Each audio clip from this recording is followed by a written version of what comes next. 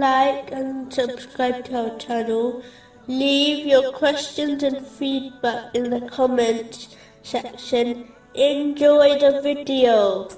Moving on to chapter 40, verse 4. No one disputes concerning the signs of Allah except those who disbelieve. It is important that a person does not adopt a stubborn mentality. This will prevent any good advice penetrating their heart. An open mind is required before a person can accept and submit to the truth in both religious and worldly matters. One should not adopt the mentality of some who make their mind up beforehand about a matter and then search for evidence to support their belief.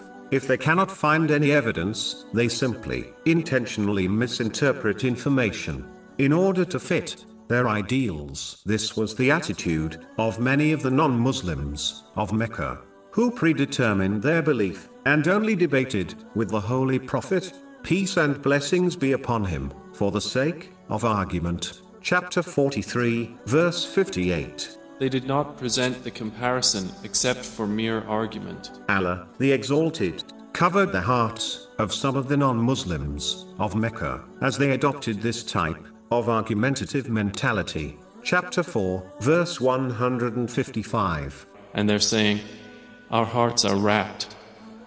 Rather, Allah has sealed them. A Muslim should not behave as if they already possess all the answers, as this only leads to the bias mentality discussed. A Muslim should therefore adopt an open mind and accept the truth when it is supported by strong evidence, even if it is from someone they dislike. This applies to worldly and religious matters.